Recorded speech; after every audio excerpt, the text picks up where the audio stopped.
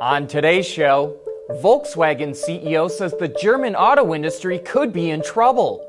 Ford unveils an SUV designed and engineered in China, and Honda works to stop accidents at intersections. All that and more coming right up on Autoline Daily.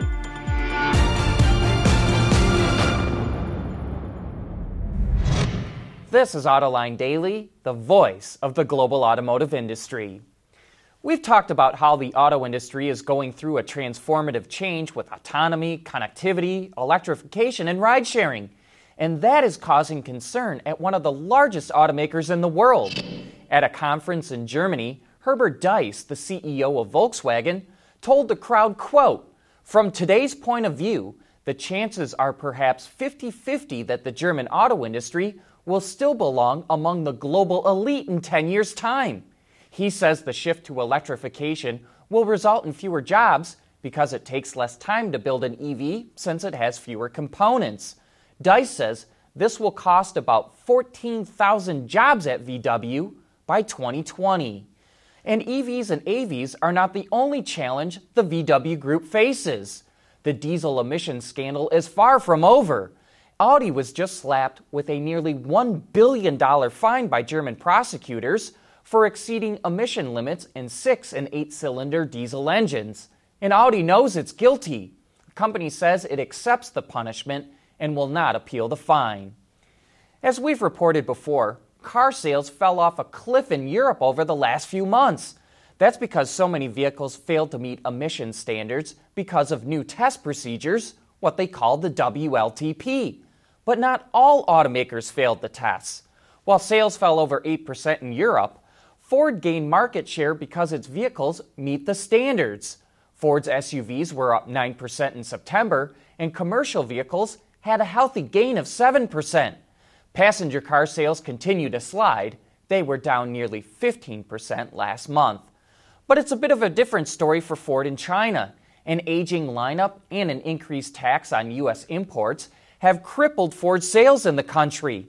To counteract that, it plans to introduce 50 new models in China by 2025, including a soon-to-be-released all-new midsize SUV called the Territory.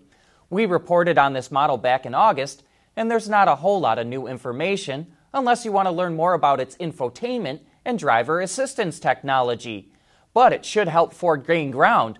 Sales of midsize SUVs increased 102% in China between 2015 and 2017.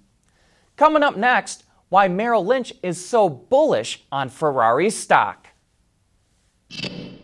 Autoline Daily is brought to you by Bridgestone Tires, your journey, our passion.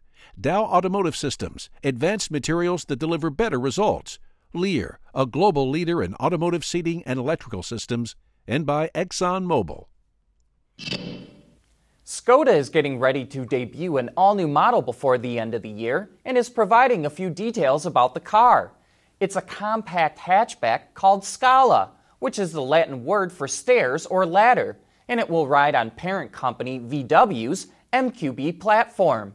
Styling will take inspiration from the Vision RS concept that debuted at the Paris Auto Show in October. And it will also be the first Skoda model in Europe to have the brand name spelt across the tailgate rather than feature the company's logo. Chinese EV maker NIO, which is backed by Tencent, revealed it's delivered over 3,200 electric SUVs in the third quarter. The company says it's on track to hit its delivery goal of 10,000 units in the second half of this year. And that's pretty good growth for a startup. Elon Musk complains bitterly about investors who short Tesla stock. But he's not the only one in trouble with shorts. They're also going after Aston Martin. Investors who short a stock are betting that the price will go down. And Aston Martin's stock price is down 20% since the company went public last month, meaning anyone who shorted the stock has earned a tidy profit. Meanwhile, Merrill Lynch is adding Ferrari to its list of best investments. It predicts that Ferrari's earnings will double by 2022, but could go even higher since those estimates do not include Ferrari's upcoming SUV or new hypercar. Even though Ferrari stock fell sharply after the company's CEO Sergio Marchionne died abruptly, Merrill Lynch says it represents a good time to buy the stock. You know, wouldn't it be great to stop car crashes at intersections? Coming up next, we'll show you how Honda plans to do that. Lear Connexus is the new application suite in vehicle connectivity designed to deliver over-the-air software updates and more from Lear Corporation's E-Systems, leaders in power and data management. Roughly 40% of all accidents in the U.S. occur at intersections, and they're the site of 20% of traffic-related deaths each year. Connected and autonomous vehicles are expected to greatly improve safety, but due to obstacles in their way, these types of vehicles will still encounter situations where they can't see other motorists or pedestrians. So Honda is testing a smart intersection in Marysville, Ohio, and is showing how a connected vehicle might be warned of a potential conflict. And here Jim Keller, Chief Engineer of Research and Development at Honda, describes how the system works. So the cameras are obviously kind of industrial-grade cameras, but the information coming off of the cameras are fed into a computer that is able to classify what those objects are.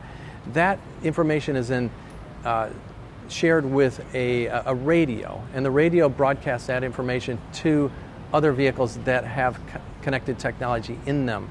Then that's able to be understood by the connected vehicles. Then they can take action. So in simple terms, the camera communicates to a computer, the computer communicates to a radio, and the radios exchange information to the vehicle. The information's shown on the head-up display, and the driver can take action. So all that happens simultaneously and in real time. And if you'd like to learn more about Honda's Smart Intersection, you can watch that entire video on our YouTube channel. Just look for the Autoline Network.